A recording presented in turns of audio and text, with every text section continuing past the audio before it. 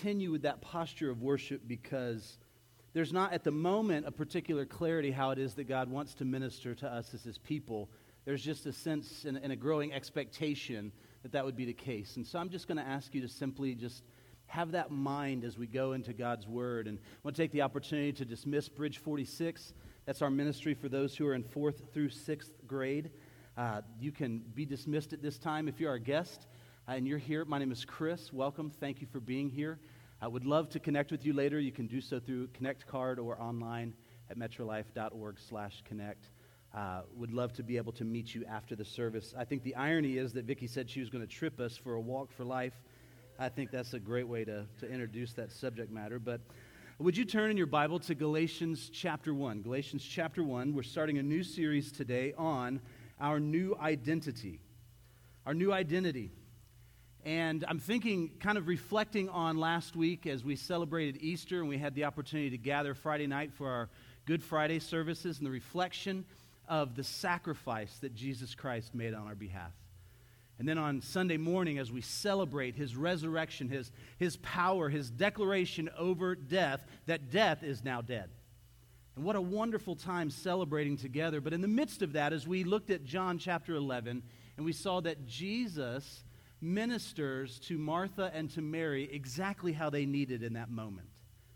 He answers Martha's intellectual query. He meets Mary's emotional need. You know, that message remains for us today, even as we move into the book of Galatians. There are some who are gathered here today who have this intellectual question about our identity in Christ. You're wondering, what does it mean to be a Christian? What does it mean is there something that I need to add to that? Is there something that I need to modify that word with? And the answer in Galatians is no. There's nothing that you add or subtract to be a Christian, to be a follower of Jesus Christ. And perhaps you're here today and you say, I need to have the sense of the love of the Father. There's this emotional need, and whether it's the intellectual or emotional, I think we all have this need in us inherently that we need to have a sense that we are loved. Many of us have learned how not to admit that out loud. Maybe it's been trained out of you to say that you need to feel like you're loved. You need to feel like somebody loves you. And Galatians answers that as well. So as we begin today in our new series on the book of Galatians, what we're starting with today is seeing in Galatians 1 through 10 our gracious new identity. That we can't earn God's favor. That the good news of the gospel is free for each one of us here today. And it releases us into our new identity. Now, as we approach this book, before we read in Galatians chapter 1, I think it's important for us to recognize that Galatians plays a key role in the church. It plays a key role in the life of the church and in the history of the church. It was a book that was called the cornerstone of the Reformation. Its emphasis is on salvation by grace alone, through faith alone. That's a major theme in the five solas, the Reformers. And we're entering into this city of Galatia where there's this mountainous territory. Modern day it would be known as Turkey. We're entering into this area, and there's not a lot of information on the churches that Paul has planted there. There's not a lot of information on the things that they face there. It's mentioned in Acts chapter 15 as they're going to this council, and there's this debate that's happening there. But there's a problem that the church is facing, and that's what Paul is writing. The problem is that he had preached this salvation through faith alone. And there are these Judaizers who are coming in, visiting the churches and saying, yes, we believe that, but you also have to do this. Let me tell you this. When anybody says grace and, it's a false gospel. Let's just start there. That's kind of where Paul starts. He doesn't do a lot of the niceties of the letters of the day. He dives right into it. See, he had preached this gospel of salvation by faith alone to these Galatians. They didn't have a background in Judaism. They didn't have any background in all of these things of religious trappings. What they had was a relationship with Jesus. And at some point, it felt like it wasn't enough. And somebody else came in and said, oh, well, you need this too. And they began to believe that. And in their enthusiasm, as those who were young in the faith, they began to believe what these Judaizers were preaching. They were told to add circumcision and the law to their faith in Jesus Christ. So anytime that we see the word "and," we should be cautious. We should be cautious. And I want to be cautious today, even in preaching this. Today, I want us to encounter the relationship that we're called to with the living God. I want us to see how it is that it changes our identity from the very core of who we are. That it touches that point in our life where we experience the love of God as our Father in a way that just completely changes our outlook on the world. Completely changes the way that we see what it is that we're called to. No matter our vocation, no matter our day, no matter our home life, or the situation that we find ourselves in.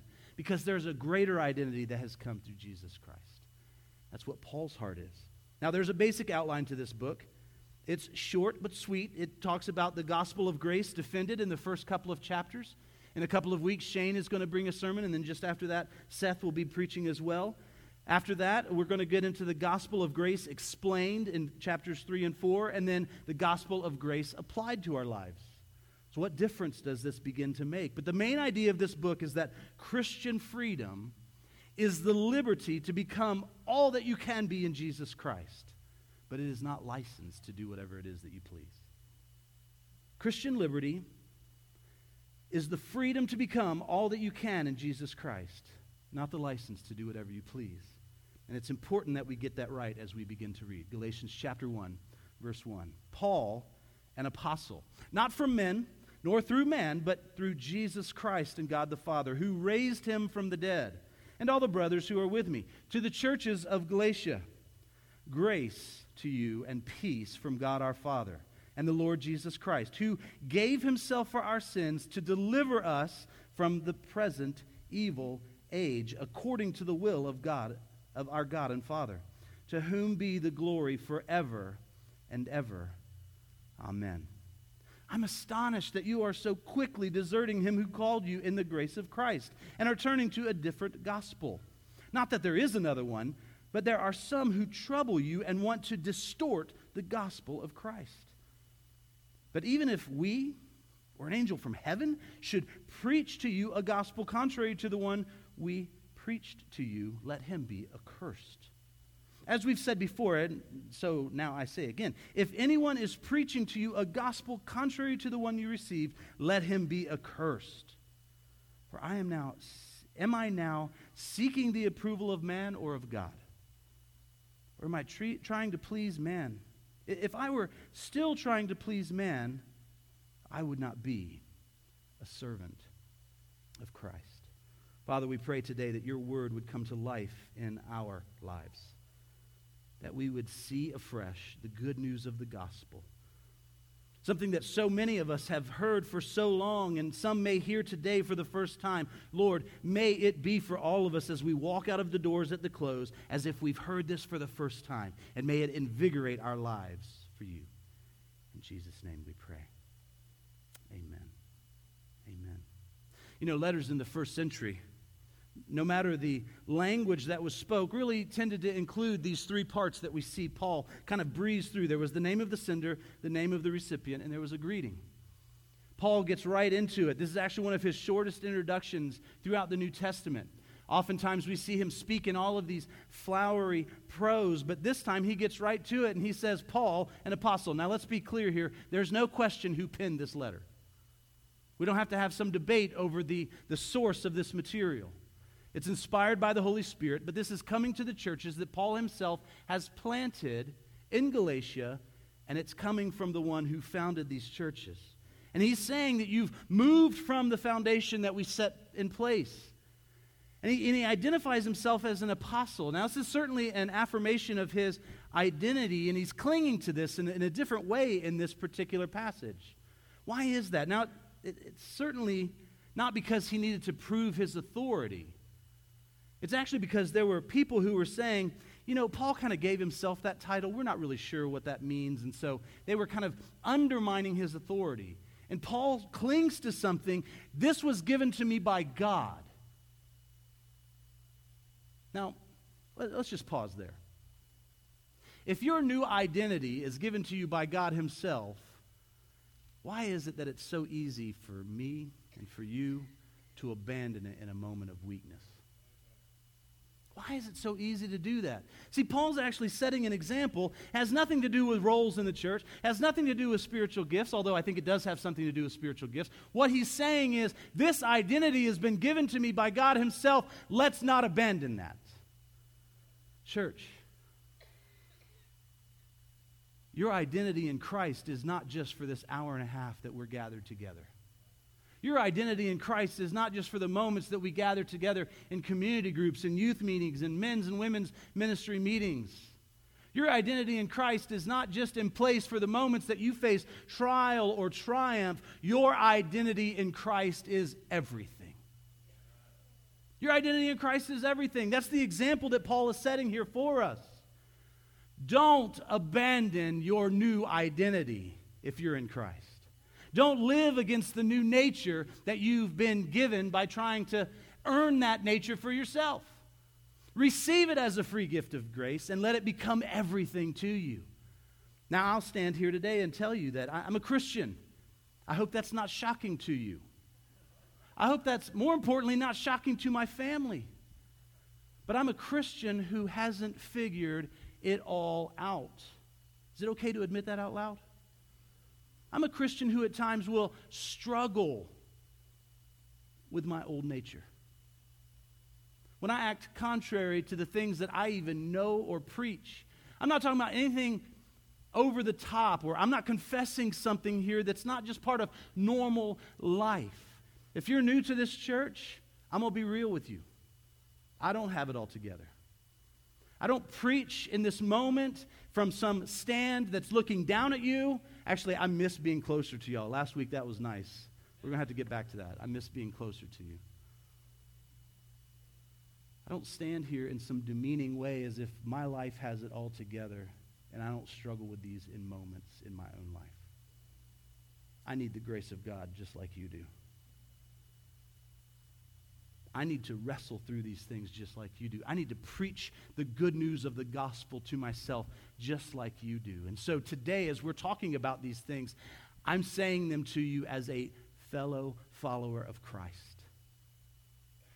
Let's not abandon this new identity. Let's not abandon the things that God has called us to. In verses 3 through 5, we see a bit of a picture of the gospel in the nutshell. It says, grace to you and peace from God our Father and the Lord Jesus Christ. Grace and peace. They're not just words that are transitional. He's not just putting it there because it's like, I should say something nice before I'm like, what are you doing? No, he's actually reminding them of the source of something. Grace, God's undeserved kind intentions toward you and toward me. Grace to you. And what is peace? Peace is the fruit of grace received. Grace to you, peace to you. He's calming their minds from feeling like the gospel of grace is not enough for them. He's telling them, let your mind be at peace. Christ is enough. Grace to you and peace. From whom? From God our Father. You'll notice that 3 times in these opening verses, God is referenced as Father. I don't think that's insignificant. We're going to come back around that in just a moment. But we need to recognize that grace is God's undeserved kind intention. It's carried out on behalf of sinful human beings, and peace is the result of the grace that we have received. And he gave himself. What did he give himself for? He gave himself for our sin. And this is where we begin to get to this difficult place in our understanding of the gospel. He gave himself for our sins in the past. He gave himself for the sins that we might be wrestling with right now. And he gave himself for the sins that we may commit in the future. That is, honestly, church, beyond my ability to comprehend, because it's not like I'm sitting here going, I'd like to sin in this way in the future. And yet at the same time, in those moments, I need to recognize the grace of God is still enough. I haven't squandered it in some way. Spurgeon reminds us that in giving himself for our sins, that it's not for our virtues, but for our sins that Christ gave himself. It's not for our efficiencies, but for our deficiencies. It's not for our wealth, but for our lack. It's not for what we have. It's for what we do not have. That's what Christ gives himself for. It's not that we can boast of. It's the things that we should mourn over. That's what Christ gave himself for. That's what qualifies us to receive the gospel of the Lord Jesus Christ. The gospel begins and ends with God. It begins with him as the source of our creation, the source of our identity, the source of our salvation. What do we bring? Our need. And what does he do? He gives us a glorious hope and a future. There's a lot of steps along the way. There's a lot of ways that we can fill it in. There's a lot of ways that we can say the process. There's the ways that we can talk about the chain of salvation. There's the ways that we can talk about sanctification. But what we're talking about right now is don't add anything to the grace of God in the gospel of Jesus Christ. We're focused in on this part because it's important that we get this part right. If we don't get this part right, we begin to think that we can deliver ourselves. It's important for us to see throughout Scripture in Matthew 6:13, we are delivered from evil because we would give ourselves over to that. In Colossians 1:13 and 14, he has delivered us from the domain of darkness, transferred us into the kingdom of his beloved Son, in whom we have redemption, in whom we have the forgiveness of sins. 1 Thessalonians 1:10 tell us to wait for his Son from heaven, whom he raised from the dead. It is Jesus who delivers us from what? From the wrath that is to come. We have been delivered from wrath.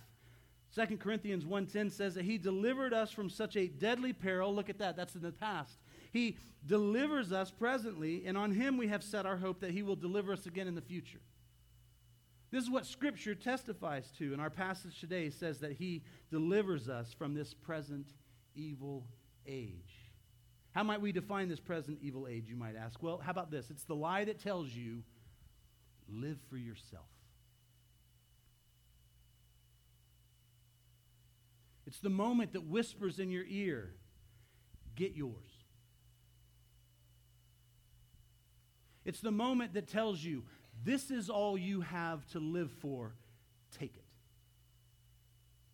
These are the lies that are underneath this present evil age. No doubt. Live for yourself. How often do we give in to that? There's no doubt, church, that the worst bondage that we can face in this life is living for yourself. For the believer to live outside of this new nature that we're given, this new identity that we've been given, yielding to the desires of our old nature is a bondage that we, by the grace of God, must see that he has freed us from. How about this? How about an identity test for everybody this morning? This is not a 23andMe. It's an identity test. Let me ask you a few questions to kind of help us think about our identity. What do we do when we've made a mess of things?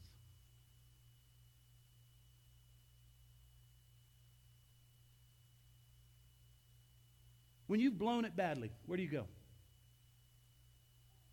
You notice that I'm assuming we struggle? I'm presuming that in the church it's okay to say that we don't have our act all together. I'm making an assumption that there's not a particular way that this looks, but we all kind of begin to see the struggle that we face in the same way and how we need a truth greater than those moments, don't we? What do you do when you've blown it? Where do you go when you've blown it, when you've made a mess of things? To what do you turn when you've embittered your child with harsh words? Maybe when you've betrayed your spouse with maybe even just sheer stupidity. What about those moments when you've alienated a colleague or a classmate with putting choices of yourself before anything else?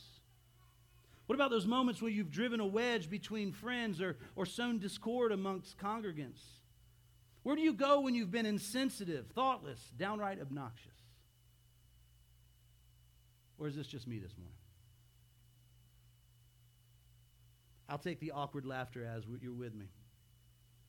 How do you respond when your faith isn't strong? When it feels like it's not enough? Maybe you've compromised the gospel. Maybe you've even turned from God's ways. How do you respond in those moments? What attitudes or vices or sin do you seek out to bring comfort to your hurting soul? See, typically, when we sin, we like to hide. Adam taught us that. We like to hide. Maybe we want to hide our sin. Maybe we want to hide ourselves. Maybe we want to do both. But Paul here is saying, you've made a mess of things, but all is not lost. Go back to the place where you began. Go back to the place where you started. Go back to grace. There you're going to find everything that you need. You're going to find everything that you need there. The only thing that you need to experience grace again. And he does this in an interesting way. He calls them deserters. He says that they are turning away. It's almost this military term where he's saying, you are a defector of the faith. Spiritual turncoat. You know, in looking at this, we actually learn something about the gospel and its importance in the church. It's something that's been entrusted to us. It's something that is a treasure that we are to value as a church. It's the message of greatest importance for us to make sure that we are seeking to get right. There are so many facets to this, but we learn that when you turn from the gospel, you turn from God himself. We may not think about it in those moments when we've blown it, do we? When you're in that moment and you just think, let me further turn from God himself. I don't think that any of us would ever say that out loud. And yet how often is that the way that we respond? When you turn from the gospel, you turn from God himself. When you turn from the gospel, you turn from the grace of Christ. We see this in verse 6. I'm astonished that you are so quickly deserting him who called you in the grace of Christ and are turning to a different gospel. Not that there's another one. There is no hybrid gospel. There is only Christ. Don't distort it. Don't let other voices trouble you. Because when you turn from the gospel, you have nowhere else to go. You have nowhere else to go. See, God's glory is at stake in the midst of this. People's souls are at stake in the midst of this. The health of the church is at stake in the midst of this. If we abandon a God-centered message of salvation for a human-centered one, we are abandoning and turning away from God himself. How quickly we try to begin earning brownie points with God to get back in his good graces, don't we? How quickly we see that language as a part of our relationships with our fellow man, and we begin to try to apply that to our relationship with God himself. And Paul is saying, no! That relationship has been restored.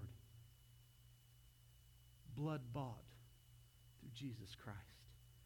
It is secured through his resurrection. And we can live in the good of that today. To abandon the gift of grace is to desert the giver of that grace. It may sound harsh. That's not my intention this morning. Paul's response is even to say, I can't believe it. I'm shocked. I marvel at this, that you so quickly go against these things, because Paul himself treasured this gospel. We see this good news in verses 6, 7, 8, 9, later on in the chapter in verse 11. But some of us find ourselves in a situation similar to the Galatians oftentimes, where we embrace the gospel with a tremendous amount of enthusiasm at first. How can it be that such a Savior would die for me? And it leads to this enthusiasm for the truths of God. It leads to this wonderful picture of what God has done for us. But then as we begin to live out this Christian life, we find out, this isn't, this may not look like what I expected. There's got to be something more. This is a little different than buyer's remorse, isn't it? It's one of those things where you just go, it's not that I'm regretful of that. I just don't know that it's enough. Like, have you seen my life? Have you met my family? Have you seen my finances? I don't know that the grace of God is enough for those things. Have you encountered the hurt or pain or the diagnosis that I'm walking through? Is the gospel enough? It doesn't feel like enough. And so we begin to wrestle. You know, the sad truth is that we don't have a singular gospel in the world today. There's probably more than 50 of them, aren't there? They're everywhere. The me gospel, the money gospel, the gospel of do, the gospel of anything goes, the gospel that says, well, salvation is a process, and someday you may earn it. The pick yourself up by your bootstraps gospel. But note that none of Paul's letters start with what it is that we need to do for God. None of Paul's letters look at the gospel in this way. He always begins with what God has already done. It's what we were singing about in worship. Are there battles that we fight in life? To be sure. But we all know where the story ends. It's a gracious truth. It's a wonderful truth to be able to rejoice in. And it's truth enough for your every day that you can cling to this new identity in Christ. See, to get this the other way around is to miss the gospel. Think about the book of Colossians. It opens with it has 4 chapters in it total. Chapters 1 and 2 describe this remarkable things that God has done for us in Jesus Christ, and then it calls us to live out of the good of that. Ephesians, in the first 3 chapters, this is what Christ has done for you. Chapter 4, therefore walk in a manner that's worthy of your calling. Notice that the gospel always focuses on Jesus' performance for us, not our performance for him. On what he's done, not what we can do. And if we begin to understand this, I think that it's true that we will become less and less enslaved to our sin. Sin remains, but it no longer reigns, is a way that we will articulate this. Those temptations may remain, but it no longer has any ruling over you. As we begin to understand the one who does now rule over us and the work that he has done on our behalf, we will be freed from what remains. We identify the gospel as Jesus' life, death, burial, resurrection, and ascension. What he did is the good news of the gospel. Our response is to stand in awe of this, to be those who adore him because of this, who have hearts that are grateful and open to him, and a desire to live out what it looks like for us to receive the grace of God. A life that pleases our Lord. I mentioned Acts chapter 15. Verse 1 is where it talks about what the Judaizers were adding to the gospel. Unless you are circumcised according to the custom of Moses, you cannot be saved. Now, this is not a raging debate in the church today. I'm grateful for that. But what are the things that we might be tempted to add to the gospel? I mean, if we think about it, if we pause for just a moment, I think we should admit something. Sometimes adding something to the gospel even seems right. Certainly religious. Maybe even reasonable. Think about it. If I were to take this water and I were to just take 1 drop of poison and just drop it in there. And then I say, oh, well, let me swirl it around because you don't want to just be floating there on the top. Let me just get that down in there real good. Okay, now I'm just going to drink this.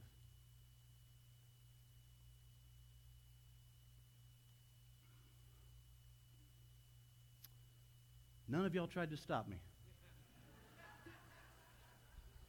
Judaizers. No, I'm just joking. Yes, I needed a drink, and it worked perfectly with that illustration. Praise God for his timing. Close enough to the gospel is not the gospel. Close enough to grace is no longer grace. It's works. Close enough to free still costs you something. That's why I don't play on game shows. I don't need that car and the taxes that come with it.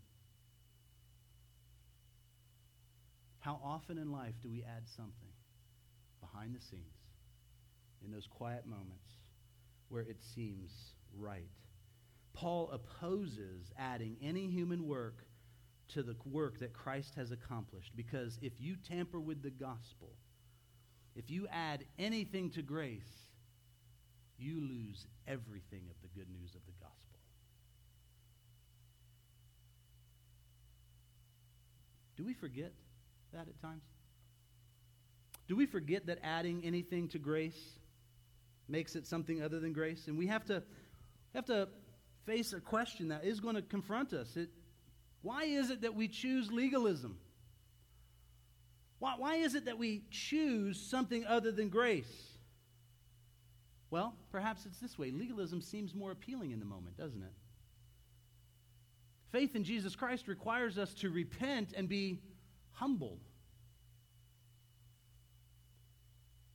If religion can be reduced to regulation, then I can feel good about my accomplishments. Christ did it all. Why, that hurts my ego. Legalism can be more appealing, can't it? It can feel more natural. Most of our human experiences say that you get what you work for. Nothing in this world is free. I don't preach the message of the world. The church is not a place for the message of the world. So it may feel more natural, but this message is supernatural. The grace of God is free. Legalism may seem more manageable. Life feels a little out of control. Maybe if I just had these well-defined duties, if I just knew, like, the first thing I should do when I get out of bed every morning, the last thing I should do every night before I go to bed, and then everything in between. Why don't you just schedule everything? Feels more manageable that way. Maybe legalism feels safer for some. Freedom's pretty dangerous.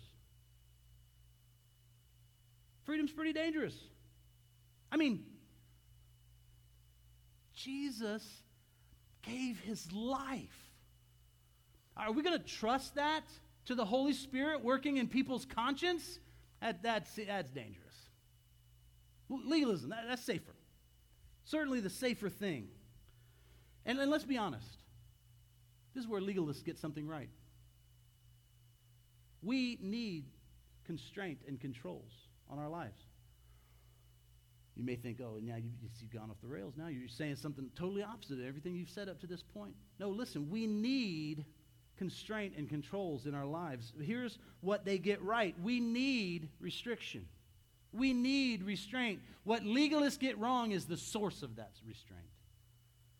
See, they put it first.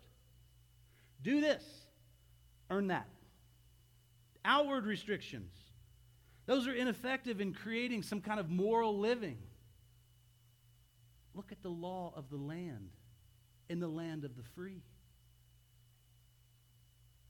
Does that make us more moral in our living? No. What we need are inward convictions, empowering us to live by the power of the Holy Spirit. I could ask it this way as a bit of a diagnostic. Are you a Judaizer this morning? And you may think, well, I don't think so. Well, how about we think through these questions? Do you look for anything other than repentance and belief in someone to evaluate their salvation? Repentance and belief. Perhaps this shows up in your home, where others in the church can't see it. You're quietly holding someone to your own standards of assurance for them. I see him every Sunday, but I don't know. Do you quietly question anyone's eternal destiny, if you see something that seems out of place by your standards? I don't know that I would do that. Maybe this shows up in community group or serving teams that you're a part of, where you're glad that these people are in group with you so that they can learn from you what it looks like to live for the glory of God. Maybe if they see my relationship with God, then they'll understand that my actions are what has earned that for me. I'm glad that they're here to see this. Oh, see how it seeps into the church? They were distorting the gospel by reversing the gospel. What do I mean by reversing the gospel? There is a particular order to the gospel message. Consider Ephesians chapter 2, verses 8 and 10. For you are saved by grace through faith, and this is not from yourselves. It is God's gift, not from works, so that no one can boast. For we are his creation, created in Christ Jesus for good works, which God prepared ahead of time so that we should walk in them. Notice that we are first saved by grace alone, then for good works. not the other way around. See, to revise the gospel is to reverse the gospel. The biblical gospel of grace is a precious thing. To say that we receive grace after we have worked for salvation would be the reversal of the gospel. If a person says, I'm going to do enough good to be right with God, and then I'll merit his grace and be saved, well, then they've reversed the gospel. What is to be in the back has come to the front. And false teachers distort the message of hope. False teachers confuse and divide because of this. But here's the truth. Any legalistic, any works-based system is a hopeless system because it puts you at the center of it. And it's not just that I don't want to put my eternal destiny on you. Here's the truth of it. I don't want to put my eternal destiny on me. I want to put it on Christ. His work is perfect. His work is enough. We're not just supposed to be moral in the eyes of God. We have to be perfectly righteous, and only Christ was that. We can and will never be enough. And I say that today that it might cause peace in your hearts. You are not enough. Praise God. Christ is. I am not enough.